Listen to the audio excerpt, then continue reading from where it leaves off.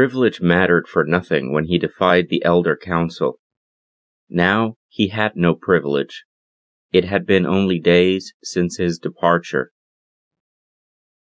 The thought of her bear branded a traitor brought a sadness and darkness to her thoughts.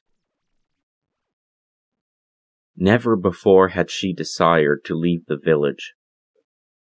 "I need Bear." She resolved to be with him no matter the consequences. Summoning her courage, she silently raised a leg to step out of the village. "Willow!" The interruption could only be seen as divine intervention. What were the odds someone wanted to speak to her the exact moment she vowed to leave the village?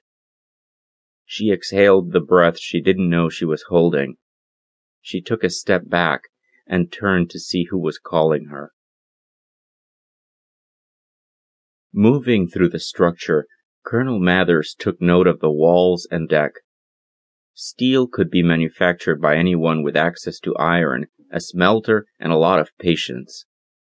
He had seen many variations of steel in his life, but this steel looked different. The cross beams and ribbing he passed were peculiar. They had a slight blue tint to them, and the texture was uniform.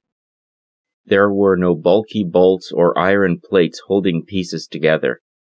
They seemed to join seamlessly, perfectly. Since hearing that latch sound earlier, overhead illumination had powered on. He didn't think of it as overhead lighting. There were no light bulbs or any obvious light sources. The corners below and overhead simply started emitting light.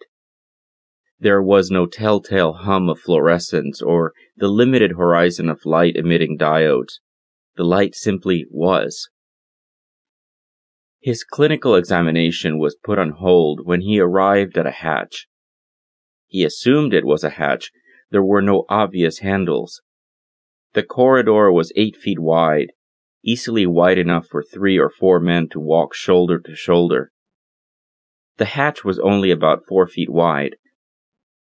The coaming curved beautifully into the bulkhead and deck. He was used to seeing the angular coaming on naval vessels, but this coaming was artful, an even unbroken curve. Stopping to examine the hatch itself, he noticed a flat trapezoidal plate partially recessed into the frame. It had a concave, spherical indentation on both sides. He ran his fingers along the side of the hatch and cut his finger.